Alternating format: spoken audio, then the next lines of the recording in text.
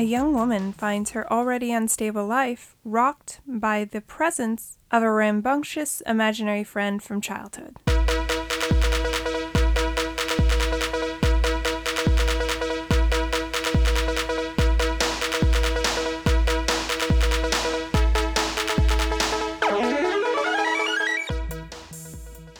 This is Ryan. And this is Ashley. And this is Ruining Our Childhood, a weekly podcast where we remove our childhood goggles and put on our adult bifocals to rewatch and review our favorite movies from the past. Hey, sometimes it's bifocals. Only after, 45 episodes? Still can't say it. You know, we're only human, man. This is true. We're still working on stuff. We're still working on improving our sound quality. Mm-hmm. And yeah, I don't know what else to say other than, hi, I'm Ashley. I'm Ryan. And this is Ruining Our Childhood, a podcast where we watch movies. The end. Okay, bye. We watch movies from our childhood and see if they hold up. Yes. And hopefully they do. They do? Yeah. They don't? It's a toss-up. There's been plenty of times where they don't. Very, very true. Yes. So this week we're doing the 1991 classic, and I had to glance over at my computer because you're like, what year did this come out? I don't even know what movie we're doing today, apparently. The 1991 classic Drop Dead Fred, which is one that I picked, but also our friend Taylor also suggested that we do, and she owned it, so she gave it to us. Yes. Because I don't own it, but I've seen it a lot. I watched it a lot as a child. Probably wasn't appropriate for a child to watch, but I don't know the last time I saw it. It's been probably 20 years. I would say that's a good estimate for the last time I saw it as well. Yeah. So it's going to be interesting. And I don't know why, but somehow I merged this movie and Encino Man. And I thought Fred was played by Brendan Fraser. The only thing I can say is, and if I bet you if I look it up, the poster for the movie is incredibly similar. Okay. And I'm going to look it up right now because I'm looking at my computer right now and I'm seeing the Drop Dead Fred movie poster. Or not. Let me see.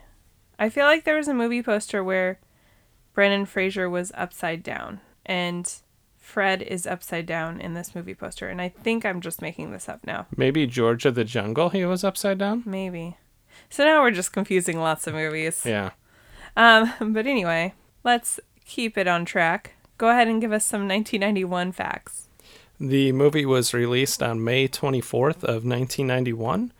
It had a budget of $6.7 million, and it grossed $14.8 million. Popular TV shows from 1991 include Murphy Brown, Cheers, and Home Improvement. And the number one song the week the movie came out was I Like the Way by High Five.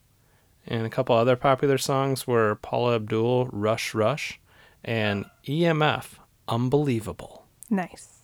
Yes. Rupert didn't like that. Oh, and I forgot to give popular movies. Sorry. Yeah, do that. A couple popular movies would be Hook, The Addams Family, and Sleeping with the Enemy. So we've definitely done Addams Family. Mm-hmm.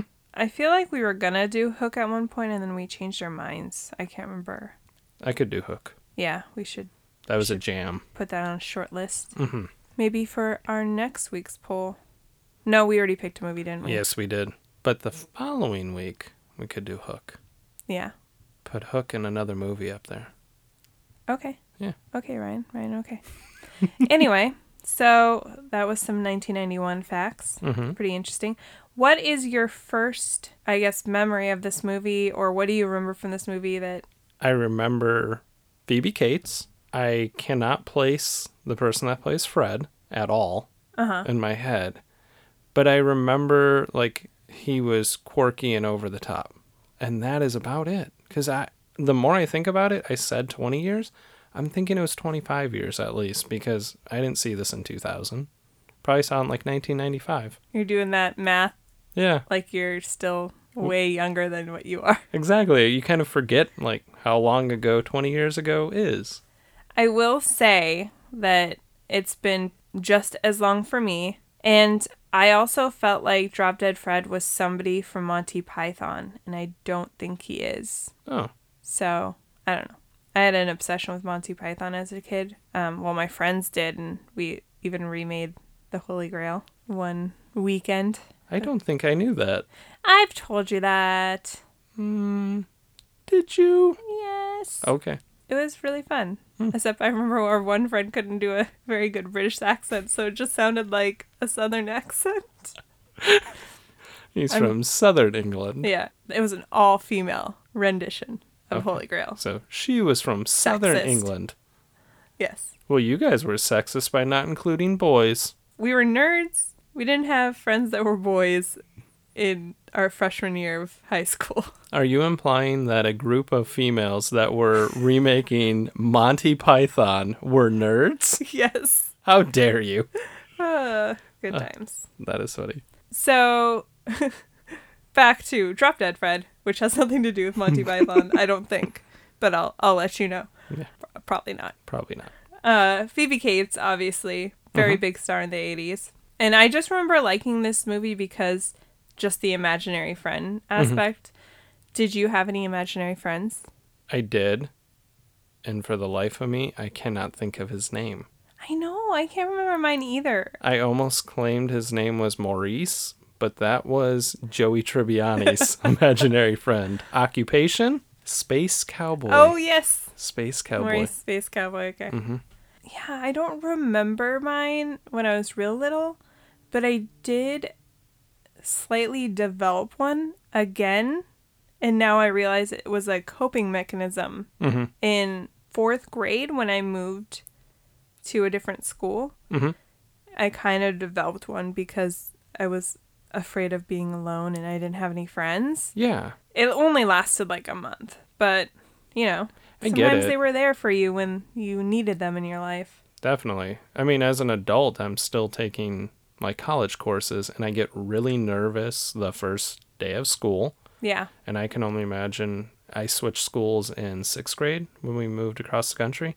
And I remember like the anxiety that I had put on myself about meeting new people and stuff. And I've never gotten over it. I'm still a basket case. Yeah, it's hard. When I was a kid, I moved, 2 times that were really significant, or I guess 3, in a small amount of time.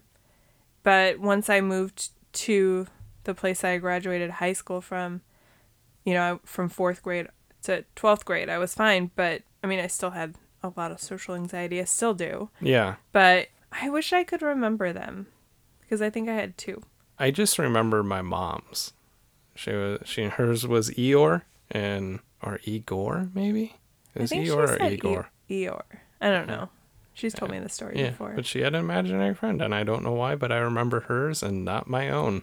I don't know. Maybe it's just something like we blocked out, or, Yeah. As you get older, your mind starts slipping away. Or you have to cram other things in there, so. Yeah. Information has to leave for information to go in. Apparently. I think Kelly Bundy taught me that on Married with Children. Good example. So, where you can... I guess we shouldn't skip the whole point of this podcast. Do you think it's going to hold up? I kind of went back and forth because I don't remember a lot about it. So I don't have parts that are in my head right now where I'm like, oh, that's not going to hold up. So I'm going to say it is going to hold up. Okay. I'm going to say the opposite, that it's not going to hold up, because there are a couple parts of the movie that I vividly remember thinking, this guy's cheeky. But no, it's not cheeky. It's 2020. It's not And I'm not I won't go into detail, but we'll talk about it, I'm sure, after we watch the movie, of course. There's going to be a lot of inappropriate jokes that just don't fly in the world we live in now. So now I'm nervous about watching this. So where you can stream this is if you have Cinemax on their Max Go app, you can watch it. If you have DirecTV, you can also watch it. And if you have Cinemax through Amazon, you can watch it there as well. I realize there's way too many streaming services out there. There is. It'll be nice when they start acquiring each other and merging. I Yeah, mean, kind of like Disney's kind of has, Hulu, ESPN, and Disney are all under the same umbrella, and you can get like a nice little bundle and it's not too expensive. But I'm thinking you just brought up Cinemax. I'm like, Showtime has one, HBO has one. Your channels are all really expensive to begin with. it's starting to all add up to basically be cable. Mm-hmm. But I still feel less wasteful because like everything's there and I can access it whenever access. Wow, I can't talk. Everything's there and I can access it whenever I want. Whereas on cable, there's all these channels that I have no need or want to watch. None. Yeah, I agree with you. I don't feel wasteful when I have a streaming subscription because I'm kind of limited on what I can watch. I hated cable Yes. because we had to keep adding packages upon packages because, okay, I like watching sports. Well, you got to add the sports package. Oh, we like watching the soup. Well, you need the entertainment package so you can have E. Next thing I know, I have 300 channels and I watch 6 of them. Yeah. The number one thing, and I've said this to you before, that I love about being able to buy premium channels on Hulu or YouTube is that I can go in there and I can add HBO, watch what I want to watch, and then I can cancel it on the website. I don't have to call somebody and have them try to sell me on keeping it. And Yeah. that I always hated that. I remember when we moved in the apartment, we got all of the premium channels for free for 2 months or whatever. Yeah. And then we had to call and cancel them. And it was like the worst experience. I hate talking to people on the phone. I hate talking to people that are trying to sell me something I don't want. Yeah. And it's very nerve-wracking. And I love that I can just go online and cancel shit pretty much for everything now. It's like a timeshare presentation. Yes. They try to sell you something and tell you this is something you need in your life. And But if you have a reason to not have it, it's like, how dare you? You're not open-minded to this. No, I just know that I don't need to be paying you $300 a month for a timeshare. Right. Sorry. And I know the last time we had HBO, when we had cable still, and I had to cancel it, I tried to do it online chat, and they told me I had to call, and I remember I told them I was impaired and I couldn't call. I didn't specify which impairment, so I don't feel bad about it, but I shouldn't have to call somebody physically.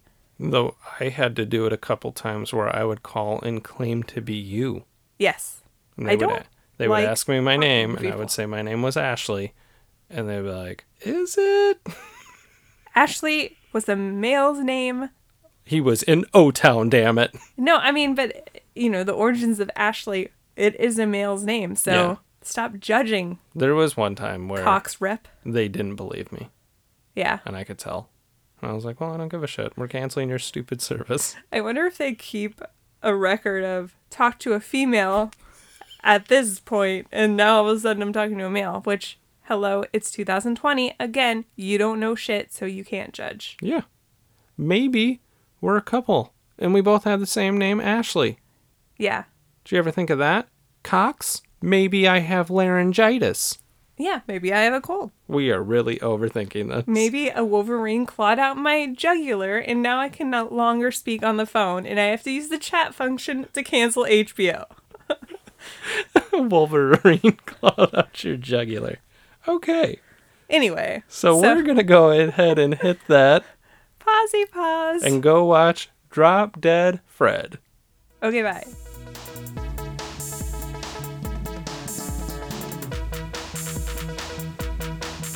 Okay, and we're back. We just finished watching Drop Dead Fred, and now we're going to go ahead and break down our movie. Like we always do. Correct. With our categories, and the first category is called Well, Hello There, where we talk about any famous, recognizable actors or actresses that we forgot were in the movie. And who did you notice? The first person I totally forgot was in the movie was Tim Matheson. Mm-hmm. He played Lizzie's husband, Charlie, or Charles. Mm-hmm. She calls him Charlie, but also Charles. Yeah. Depending on the scene, I guess. And Tim Matheson has been in a lot of things. Animal House, most notably, I think, early on in his career. He was, what else was he in? Dr. Brick Tamblyn? Breland. Brick Breland. On Heart of Dixie. Heart of Dixie. And he most recently was on Virgin River, playing also a small town doctor. So When I clicked on his Wikipedia, because I definitely recognized him because he was Van Wilder's dad. And like we said, we just watched Heart of Dixie a couple months ago. I was blown away that his Wikipedia picture is him from when he was on Bonanza. oh wow, so Yeah. super He's old. 72. I always wondered who picks the picture because there's people that have really old pictures that still work quite frequently, like him, that you think there would be at least one from the last 10 years. He was on a popular show within the last decade. Yeah. In Heart of Dixie. Like, it just ended 5 years ago. Yeah. You could have used any picture from that show. It's very true. Or, like you said, use Animal House. That is his most famous thing. I don't know how... I didn't look to see how many episodes of Bonanza he was on, but... I totally forgot when you said Van Wilder that he was Van Wilder's dad, and it's an episode of this podcast, so I totally forgot. Who was your first person? The first person I noticed was Marsha Mason, who played Elizabeth's mom, and Elizabeth is Phoebe Cates. She was actually, I was kind of surprised to read, nominated 4 times for Best Actress at the Academy Awards in the 70s and 80s. And she still works. She was most recently on Grace and Frankie. Okay. And she was on The Middle. She looked familiar, but I thought it was maybe because I've seen this movie a lot. The little girl that plays the younger version of Lizzie, I kept going, she looked really familiar, and I looked at her IMDb, and she has been acting, but she looks really different now as an adult, too. She was on the movie you mentioned last week. What? Ghost Ship. Was that a movie you mentioned last week? No. Okay, I'm messing up the title, but you said it had Scarlett Johansson, and then you add Ghost World. Ghost World. Thank you, like, not Ghost Ship. She was in Ghost World, and she was on the Pretender. Okay. Yeah, because when I saw that she was on that, I was like, Ashley mentioned this last week, and I clicked on it, and I'm like, nope, still doesn't ring a bell. Yeah, I think it's just because I've seen this movie quite a bit. Mm-hmm.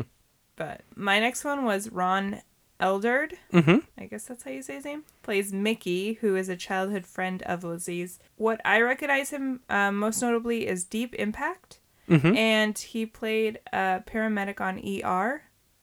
Yeah. He was on like 20 episodes of ER. Yeah, he was on like the first season. Yeah.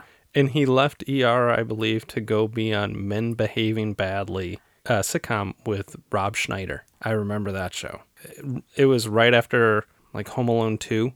Oh, okay. And Rob Schneider was kind of becoming a thing, and I watched it. It was okay. I vaguely remember that sitcom. Yeah. So, who is your next one? My next one was the legendary Carrie Fisher. Yes. Who played basically Elizabeth's best friend, and obviously we all know Carrie Fisher.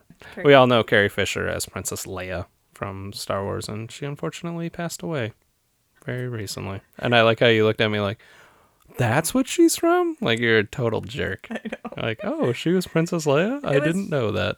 It's funny because we were talking about this movie at trivia when we were like, yeah, we should do it. I was like, I think Carrie Fisher's in it. Or am I thinking of her playing Sally's best friend in When Harry Met Sally, which these are 2 different movies, but I remember her having short hair like she had in this movie. And I think she also had the same exact haircut for When Harry Met Sally. So I was confusing the 2, but you were right on her being in it. In both of them. Yeah. So go me. Go you. My next one was Bridget Fonda. Plays has an actual cameo because she was pretty famous at this point. She plays Annabella, which is Charlie's mistress. Charlie is Lizzie's husband. Yeah, Tim Phoebe Matheson. Cates. Yeah. Yeah, very, very small part, but I did read in the trivia that she is really good friends with Phoebe Cates, and she did it as a favor. Oh. So it's like uncredited. Okay. Cameo. Obviously knew her as Peter Fonda's daughter and Jane Fonda's niece. I was surprised to see that she's married to Danny Elfman, which I didn't know. I don't know if I knew that either. Yeah. But like you said, she hasn't acted since 2002, and 2002. Crazy. Yeah. I used to get her confused with Jennifer Jason Leigh, which I think they were in that one movie where one of them, is it Single White Female? Where like one of them stalking the other. I think they're both in that. That sounds correct. I always thought they looked kind of similar, and I confused them. And Jennifer Jason Leigh has been acting continuously the last 20 years, so. End of story. The last one, and unfortunately I don't know really any of his movies that he was in, but he plays a huge part in this movie, which is Rick Mayall. Yeah. And he obviously plays Drop Dead Fred. Yes.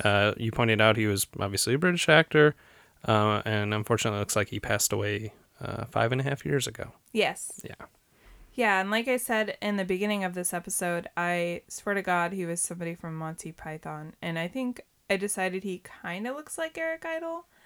But when I was reading through the trivia, I actually read that when the writers were writing this movie, they actually had John Cleese in mind as Fred. And then there were so many other people that they wanted to be Drop Dead Fred too. I saw Robin Williams, and they wanted Tim Burton to direct it. Yeah. And I saw they wanted like Winona Ryder to play the Phoebe Cates character, but the writers thought she seemed too young because she was still really young at this time. Yeah, and she's going to be married. And they even offered her the movie, and she's like, I don't want to be known as the weirdo girl, like going in all these weird movies. Yeah, you'd come off of Heathers and Beetlejuice, and then you go into the movie like this. I could see that. Which is, honestly, there's some comparisons to Beetlejuice in a way.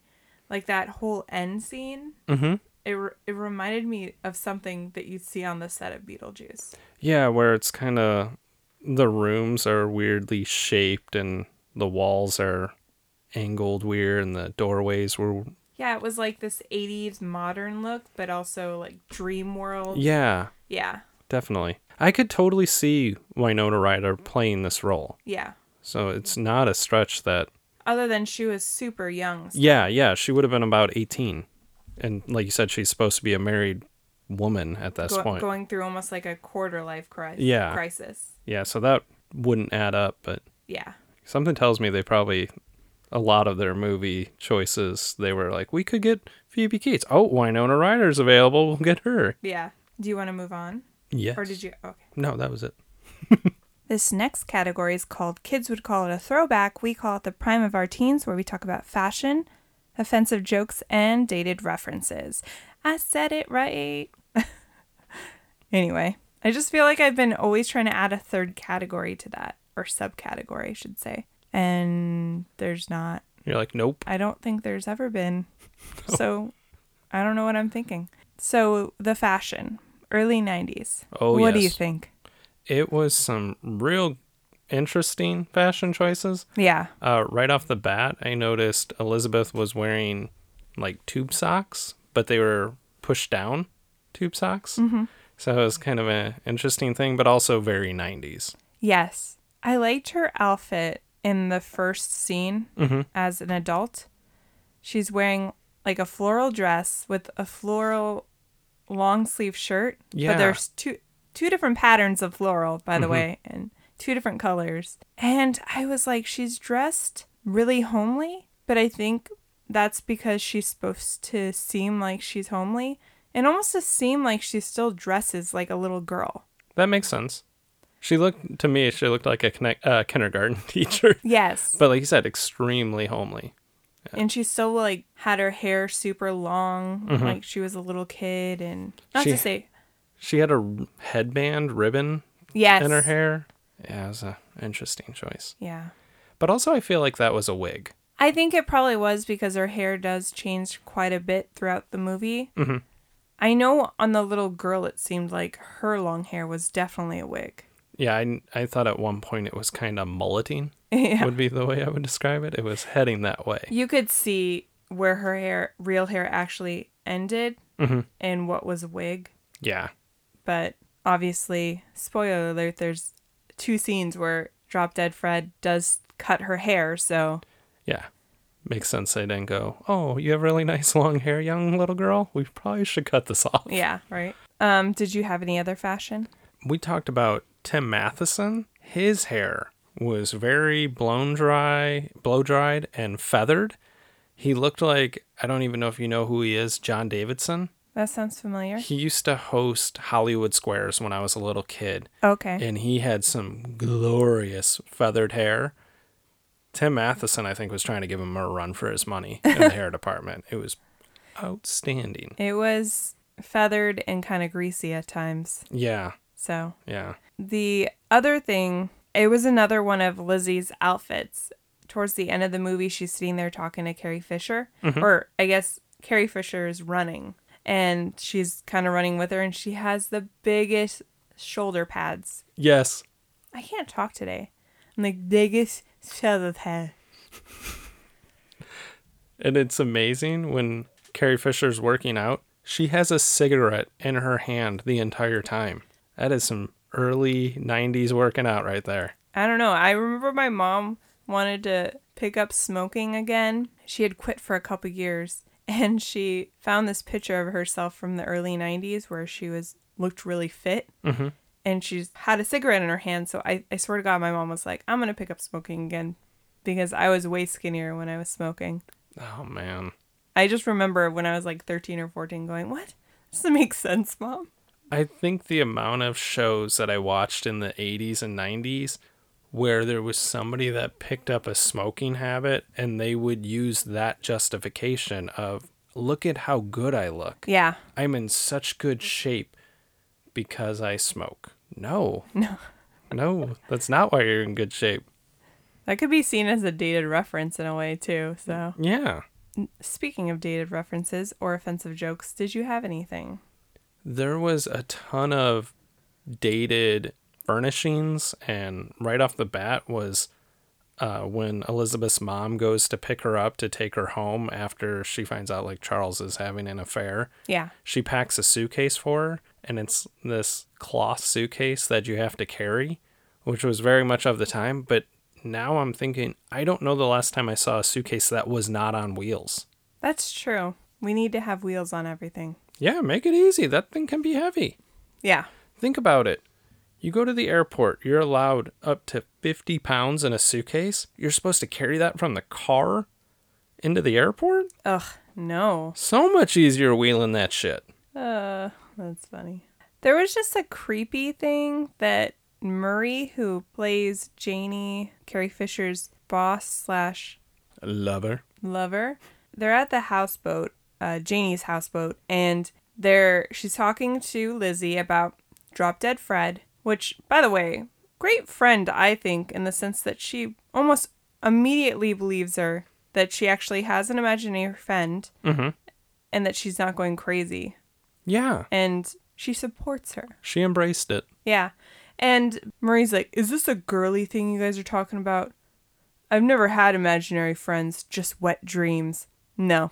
Gross. And this guy is in his mid to late 50s. Yes. At least. It was gross. Yes. What's your next one? We talked about some of the furnishings. Elizabeth's mother's kitchen has woven backed chairs that I remember at Pizza Hut when I was a kid. For some reason, that's what I associate those chairs with. Her cabinets in the kitchen they were beige, but they had white knobs and white handles on them, so they looked really gross. I don't know why everyone was obsessed with beige. I don't know. It was a big thing. Yeah.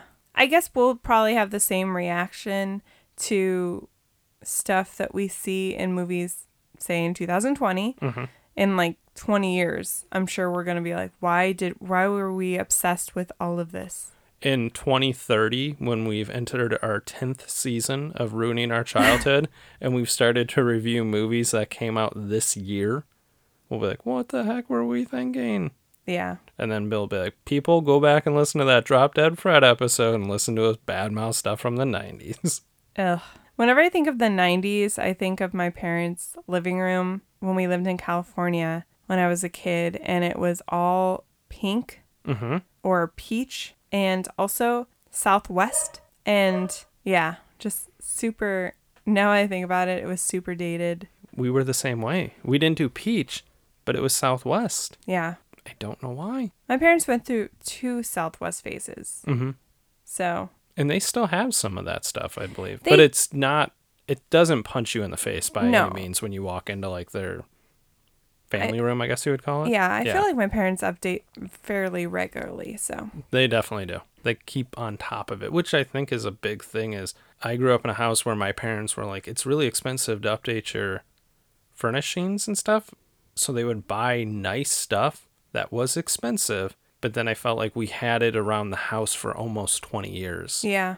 But can't get rid of it. It was friggin' pricey. Yeah, that's true. Plus, they just made furniture better back in the day, where I feel like now they don't. Even Oh my stuff God. that's super expensive is not really made to the highest quality. I will never forget carrying a couch with my friend Brian that my aunt and uncle gave it to my parents, and we were carrying it through the backyard because it wouldn't fit through the front door.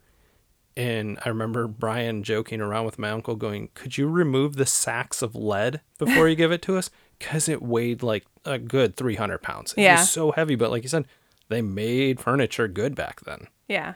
This has been Furniture Talk with Ashley and Ryan. Next week, we're going to have Nick Offerman come on and talk about building furniture. That would be awesome. That would be amazing. I don't want to disappoint our Can you imagine listeners. if we could swing that? We Ron can. Swanson come on and talk about making a chair. It's not going to happen. That'd be amazing. Anyway. Sorry, guys. Shall we get back to the movie podcast? Yes. I put this in offensive jokes and dated references, more because I was offended by it. But if you've never seen this movie, Lizzie, with the exception of Carrie Fisher's character, surrounds herself with the worst people. Her mom is maybe not the worst mom on television. I'm sure there's more. But she is the worst. I'm just going to keep saying worst. At one point, she tells her child, the child version of Lizzie, that sometimes I don't think I love you as much as I used to. Yes. Because she spilled cereal. Mm-hmm. Actually, she didn't even spill that cereal. It was her dad. Her dad knocked it over. Yeah. And it was a total accident. Yeah. But it was just the worst line because I'm like, who says that to a child? Yeah. Honestly. And then she was not there for her daughter at all. She wanted her to get back with her husband who had just had an affair. Mm-hmm. Basically, so she didn't have to take care of herself. But then when she wanted her to stay with her, it was because so she could control her. Yeah. So, but... Yeah, no, her mom was awful. Yeah. Yeah. Did you have anything else in this category? One last thing that I had was when Elizabeth and Charles do get back together, they're in bed and he can hear some noises, and he goes out and he actually hits like a nurse in the face with like a cast iron pan. But when they were in bed, they had this, I don't know how you would describe it. They look like the lights that you would see in a bar that advertises like a beer company. Oh, okay, yeah. But it was this panther light. It was like 6 feet wide, and it was an outline of a panther, and it was above their bed. You know why? Because he works at a Jaguar dealership. Makes more sense. And Wasn't a panther. That's how big of a douchebag he is. He puts a logo of Jaguar in his bedroom that he shares with his wife. I did not put those together. I didn't either until you just started explaining it. I'm like, that's why. And he had above his fireplace, it was this weird piece of car artwork where it was like 2 headlights and a license plate and the front of a car coming out of the wall. And now it all makes sense. Yeah. Like, he's a total car douche. And he is so domineering too, like her mother, where he manipulates her all the time. To the point where in the very first scene where she's talking to him, she's making a point to go to him.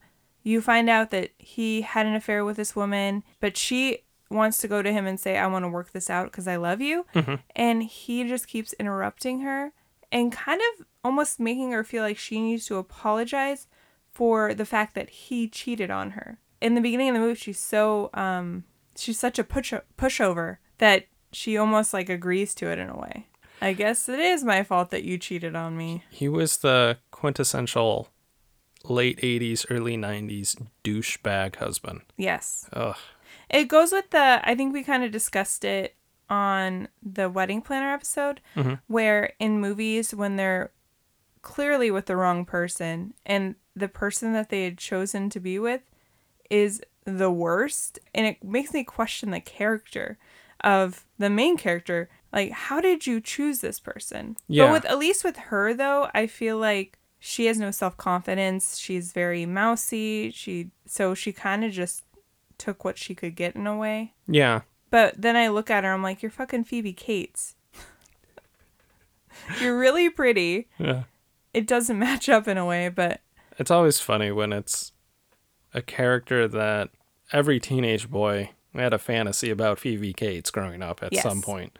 And they do this thing where they're like, well, we'll make her look frumpy. But you're like, but she's still Phoebe Cates. Yeah. No, I kind of thought, I know we discussed her fashion and how she dressed like a school teacher. It kind of went in and out of my head while we were watching the movie, but it reminded me of how they try to dress down people when they're going to court to make them look more innocent. Like, for example, Jodi Arias. Yes. Who is, obviously, people should know who Jodi Arias is, I would assume, if you like murder. And if you're from Arizona, it's a very famous Arizona murder. And we can't recommend enough going and watching the Lifetime movie, Jodi Arias. Dirty Little Secret. Yes. And you will know exactly what we're talking about. And if you're fans of My Favorite Murder and you heard the Phoenix live show, they used that Lifetime movie as part of their research, which was really funny. It was Karen Kilgariff's main source of information about the Jodi Arias murder was a Lifetime movie. Yeah, she's like, Jodi Arias, Dirty Little Secret. Amazing.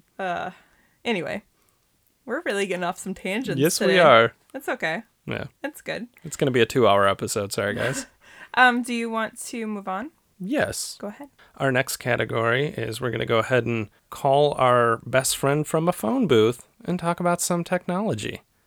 Yeah. What pieces of technology did you notice? Well, that definitely was the first. And it was in the very beginning of the movie. Just so you understand how much bad luck Lizzie has, she parks her car, calls her friend on the phone booth to tell her that... Was it after she tried to talk to Charles or before? I think it was after. It was before. No, you are right. You're right. It was she after. Followed him in the car. Yeah, it was. She's telling her friend, like, hey, it didn't work. I tried to get Charles back and he didn't want to listen to me. Which, why does she have to chase after him when he's the one that fucked up, right? He should definitely have been the apologist, but he's so narcissistic. Yes. He doesn't give a crap. There's some verbal abuse going on there. If we want to get deep in this movie. But she is on the phone with her friend and somebody breaks into her car and steals her purse. And then literally a minute later, another guy comes up and steals her car. Yes.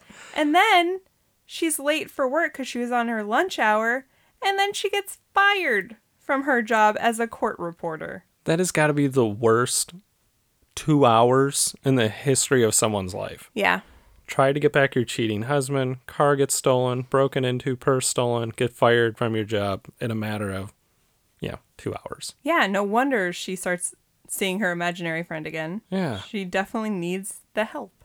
Exactly. What was some technology you saw? One of the things I noticed, and it was when she was in the phone booth and you see her car parked, I noticed newspaper machines. Oh, okay. Which I do think they're still around, but they are not as prevalent and as popular as what they were. No, Like you I could agree. walk up to a corner and throw your 50 cents in a machine, get a newspaper. Next time we're out and about, I'll have to kind of keep my eye open because I don't know the last time I saw one. I've seen, obviously, like the grocery store still sells the Sunday paper. I don't even know if do they even make a weekly newspaper?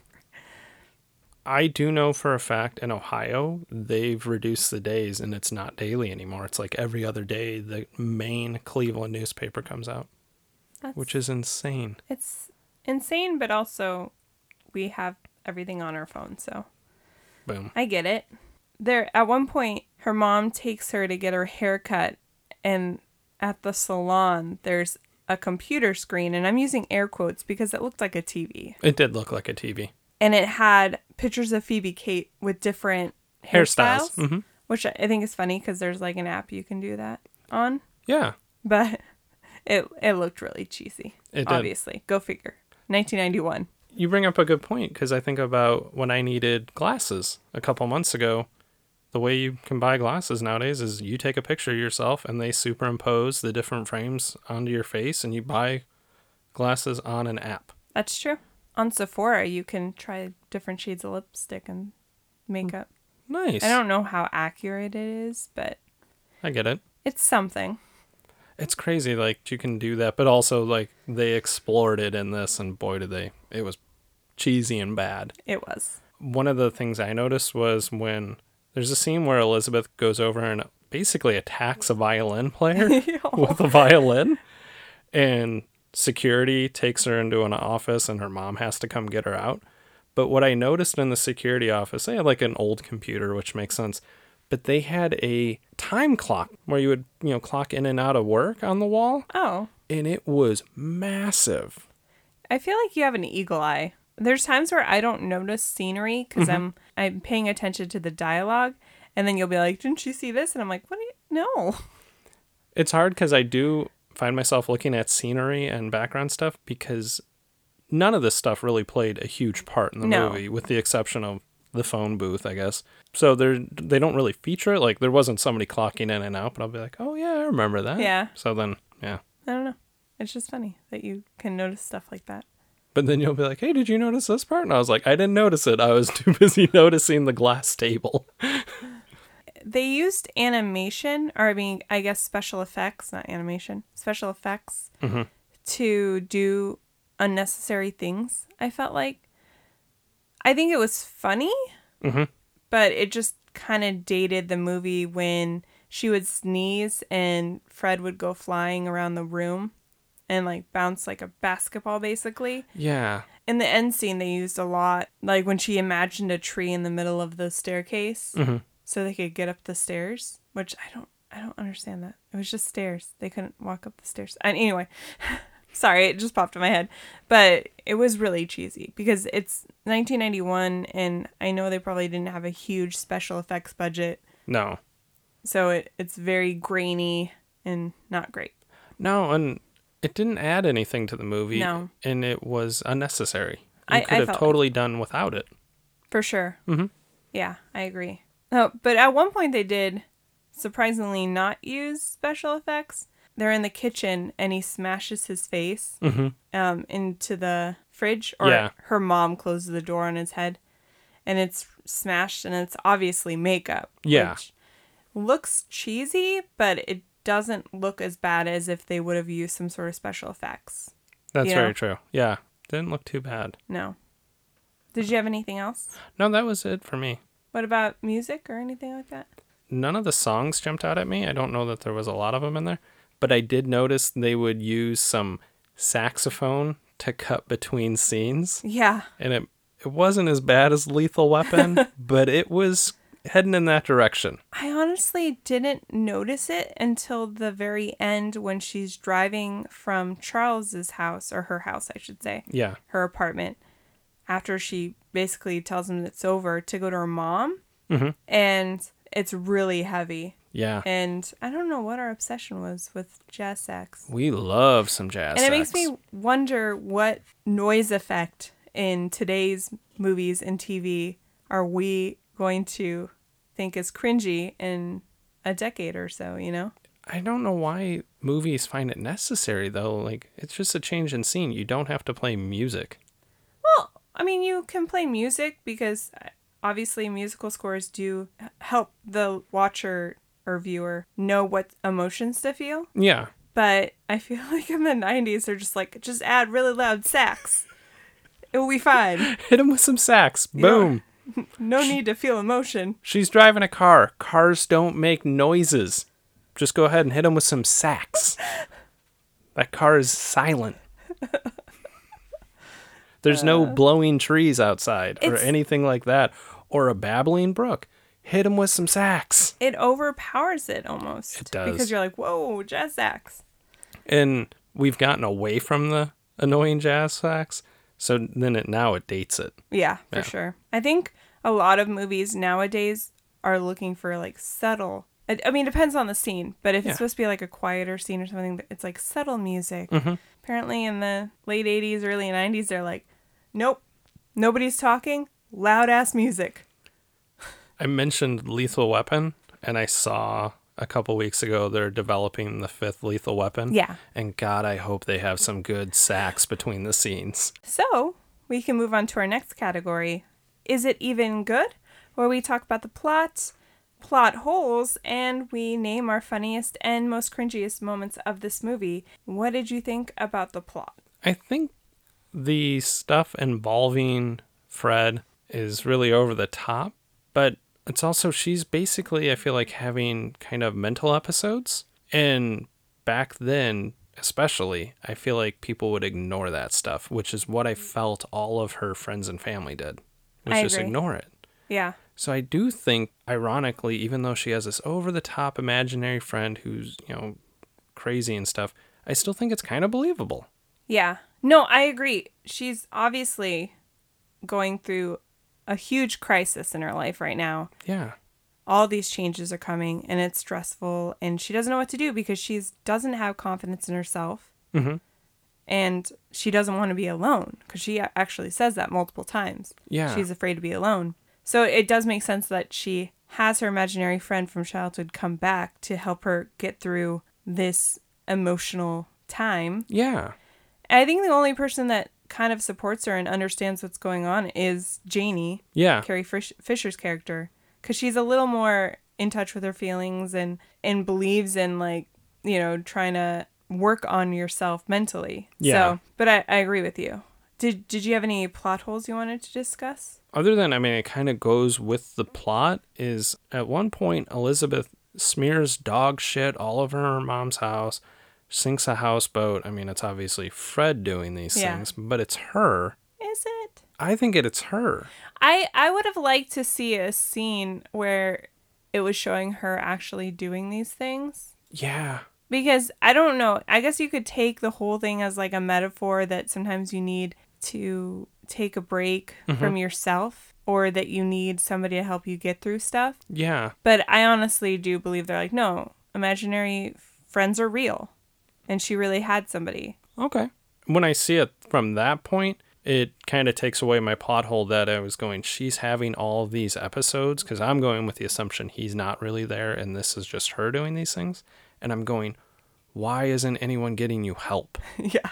And that was going to be my plot hole. I would agree with you, except for the last scene where her now love interest, Mikey, his daughter, now has an imaginary friend with the same exact name. And, she knows he moved on to somebody else. That's what movies and TV and books are there for, is for your interpretation. Yeah. So no, if you look at it the way you're describing it, I agree. Okay.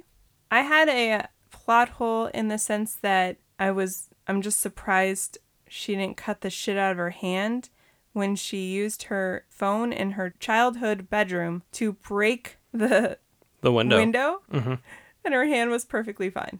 Good point. Because she uses the phone, but her whole hand goes with the phone. Yeah. I'm like, and there should be 1,000 cuts on your hands. Laceration, blood everywhere. No, she's fine. It's all good. She's good. Did you have anything else? No, that was it. We kind of discussed why, I don't know why Lizzie would even marry Charles to begin with, because he's the worst, but so we don't need to further discuss that. We'll just move on. What was your funniest line or moment? My favorite moment, and it cracked me up, because some of the stuff with Fred is really over the top and cheesy, but I liked when she was at the restaurant with Mickey on lunch, and it was like a Italian restaurant, and this is the one time where they would kind of show her doing stuff without Fred. Like, she goes to drink her water, and her hand starts shaking, and they show you when Fred's there helping shake it, and then they cut away and he's not there, and she just pours the water on her lap. But then also she picks up her plate of food, and Mickey kind of goes along with it, and he was like, oh yeah, let's smell our food. So he lifts up the plate, and the next thing you know, like, she launches her plate of food across the restaurant. She throws spaghetti at another patron. It was really funny the way, and then Mickey just went with it. No, yeah. Yeah. That scene was probably one of my favorites because it was just really funny still, I thought. Yeah. It's like a good mixture of physical comedy. Mm-hmm. Mine was, I'm trying to pick, I wrote down 2 just in case, but I think mine was, they have flashbacks throughout this movie, obviously from when Fred and Lizzie when Lizzie was a child and Fred was her imaginary friend. And they are playing burglars. Mm-hmm. And they're putting stuff in a garbage bag because that's their burglar bag or whatever they said. And Their burglar bag? I can't remember what they said. Is that what they said? They might have said that, but it's just a funny term. Yeah. Like, it says burglar bag. And Lizzie picks up, I think, a china teapot. Yeah. And she's like, this is very expensive. And Fred's like, we must be very careful then. And then she just drops it in the bag and you just hear a crash. It was just funny the way they said it. That was literally the other one I had written down. Oh. Because I was like, that was just funny as hell when they did it. And I also liked, it was more earlier in the movie when Fred appears. Lizzie tells him that he never helped her as a kid. He only ever got her in trouble. Mm-hmm. And he gets mad and he runs away and he's like, goodbye forever. I hope you die horribly. I just thought it was funny because to me, it was kind of like British humor in a way. And he was so sassy Yeah. about it. Yeah. I hope you die horribly.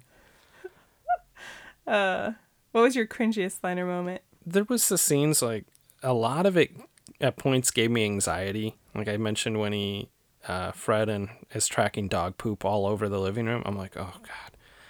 But hands down, the cringiest moment was when Charles and Elizabeth have kind of gotten back together a little bit. And they're starting to make out, and she starts having kind of an episode, and he forces her to take a pill, like literally like forces it into her mouth. And I'm like, holy crap, this guy's going to kill her by overdose at some point. Yeah. He does seem like the person that would murder his wife so he could be with his mistress. Yes. You know? So. What was yours? Well, I definitely put the dog poop thing up there pretty high because it's the funny part about watching something as an adult is you start thinking of, man, that's going to be a bitch to clean. And yeah, her mom's a bitch, but man, that sucks. And I was also thinking, like, he's going to have to clean his shoes later. I stepped in dog poop as a kid. It was the worst to clean off of your shoes. He's an imaginary friend. But that's what I'm thinking. It was when Charles was on the phone with his mistress, Annabella. And he's trying to tell her, like, I'm not actually taking my wife back. I got her under control.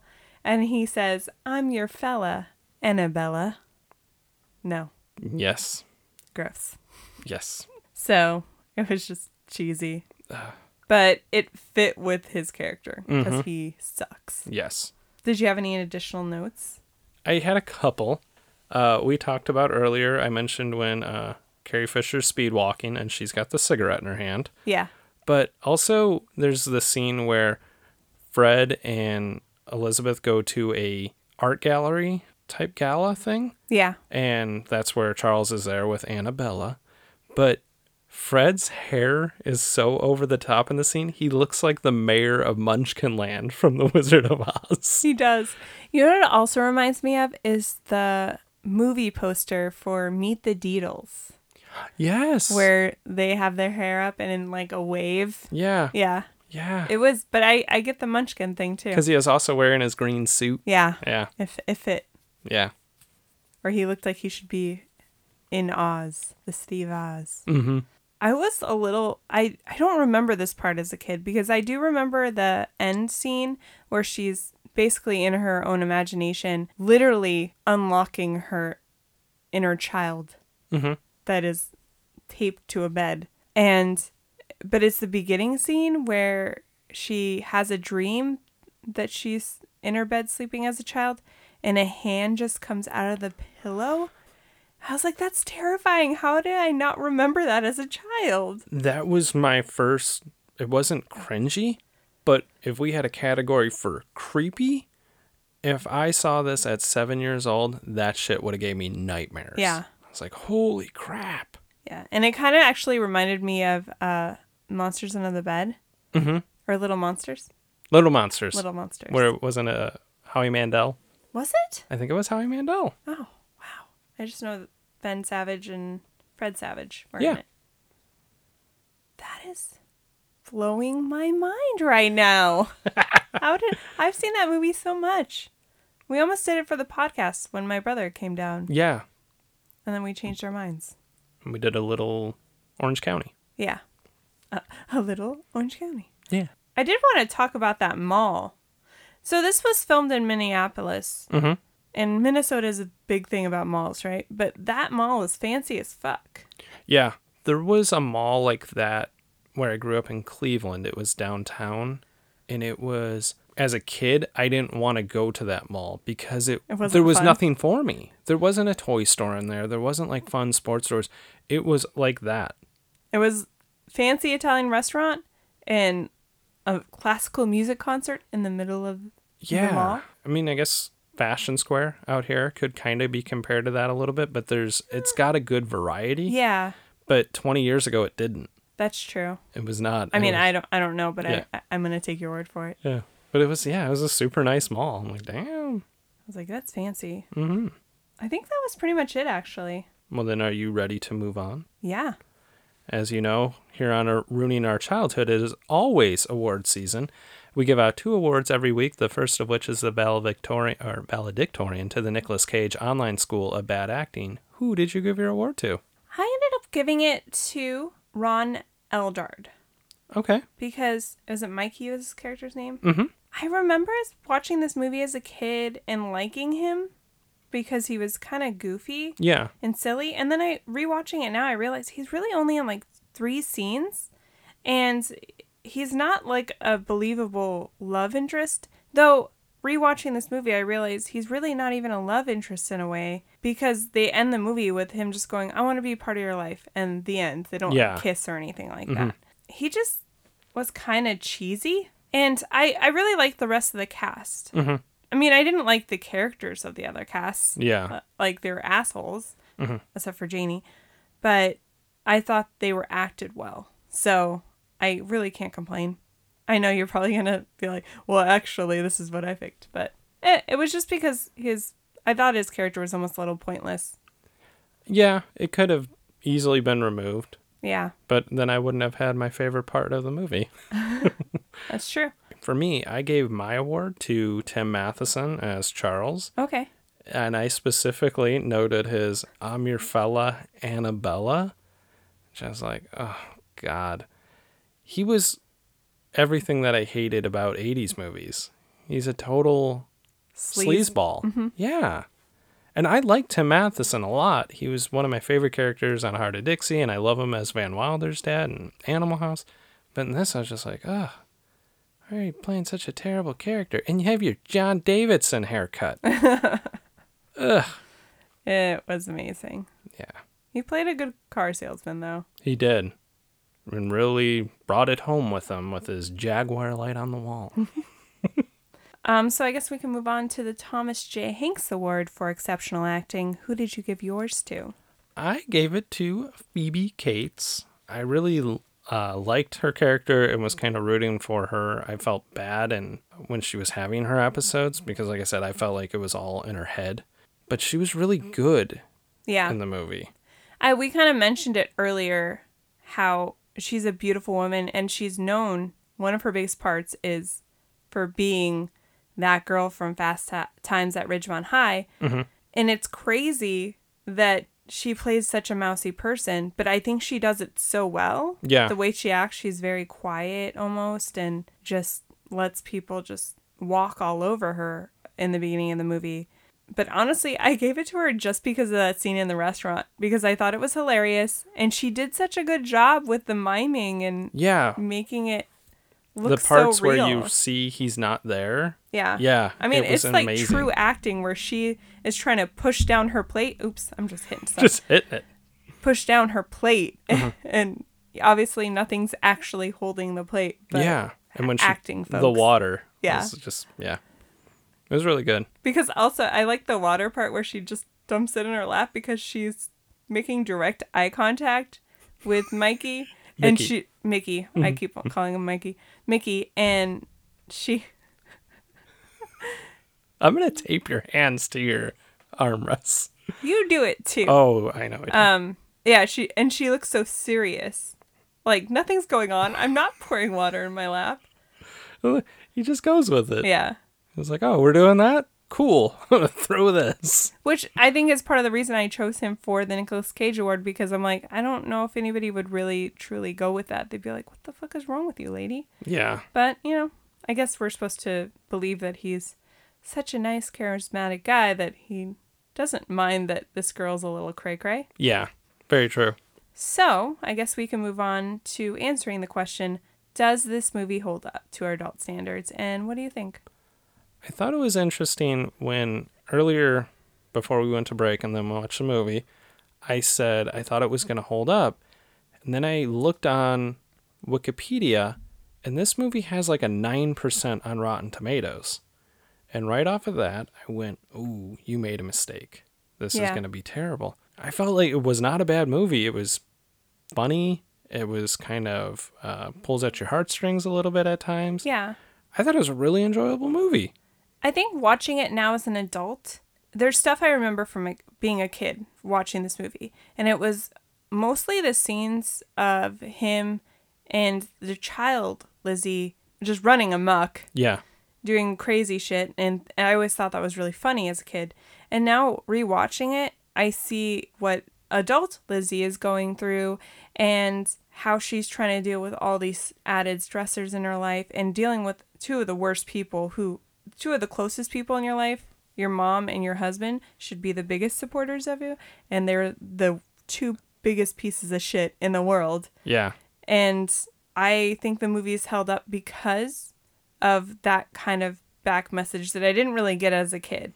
I thought it was just funny that, she had to deal with seeing this guy again as an adult, and she's changed, and he's trying to adjust to her being an adult, and he's like, ugh, why are you an adult? That's gross. Yeah, no, when you're a kid, you're like, oh, cool, they're making a mud pie and running. But as an adult watching it, you appreciate an entire different portion of a movie. Yeah, where he is trying to get her to loosen up and be that kid that was strong, so I appreciate that part of the movie. There was definitely flaws in the movie that I think, and there was definitely cheesiness to the movie, but I think overall it wasn't a bad movie.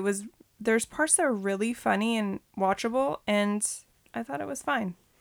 It's one of those things when you watch it, and Phoebe Cates has definitely stepped away from Hollywood in the sense she probably still lives there because she's married to Kevin Kline and they have kids and she's probably raising them there.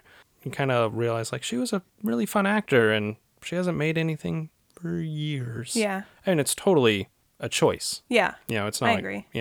So it kind of makes you go, I wish she was still acting because she was a lot of fun. Yeah.